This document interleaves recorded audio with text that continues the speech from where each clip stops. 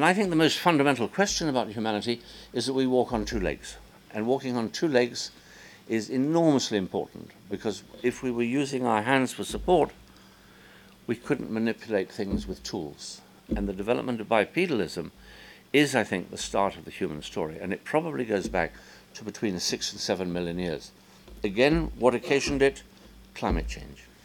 Getting from here to the point of realization that it can't, and getting to a point where serious actions will be taken, is complex, and I don't think anyone yet has the solution.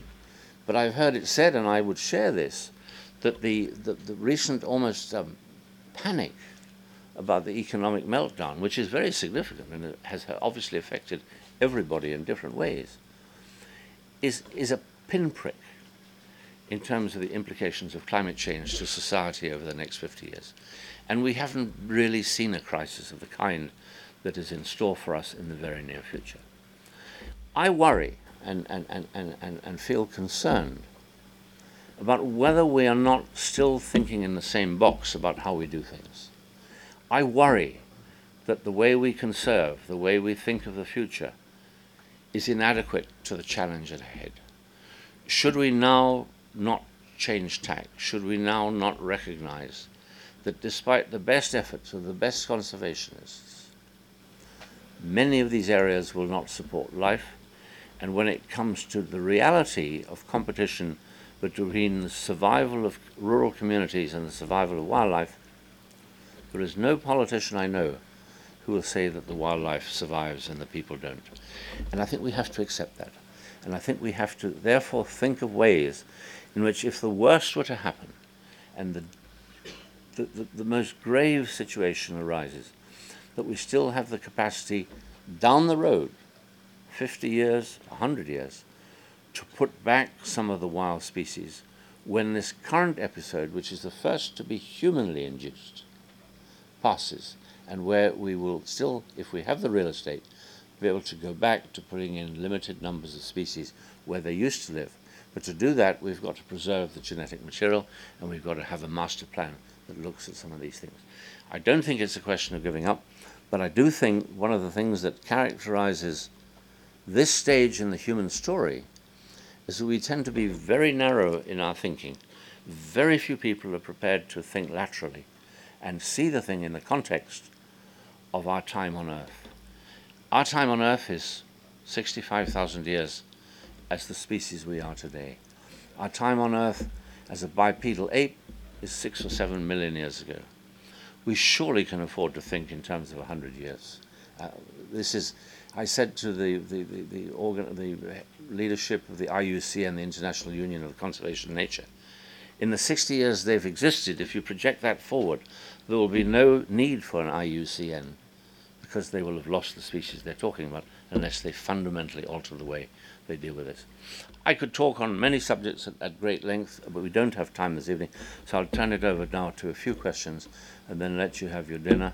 I know when you go on these trips, everyone thinks you've got oodles of energy, but they don't really know how strained that energy levels may be for some of you tonight, so I will at least recognize it.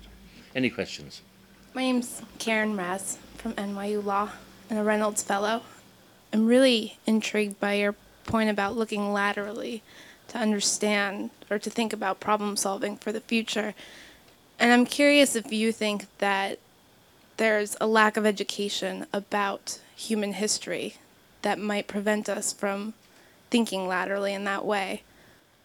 Just for example, I read a book a few years ago that for the first time gave me a really comprehensive look at what it means to be human and how short our time here has been. And I don't ever remember getting that strong perspective growing up in public schools. I think first of all, I think before you look laterally, you need to think laterally, and I make the distinction because it is very different. I think education is one thing, awareness is another, and I think your generation probably has access to more information than any generation in the human story has had up to now. But whether you're aware of the meaning of the information that's available to you, I'm not sure.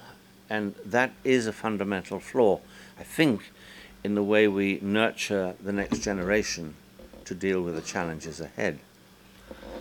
I also think we've got ourselves into a position where perhaps it once worked, but today it doesn't, where so much is tied up to a political process that has such a short time frame.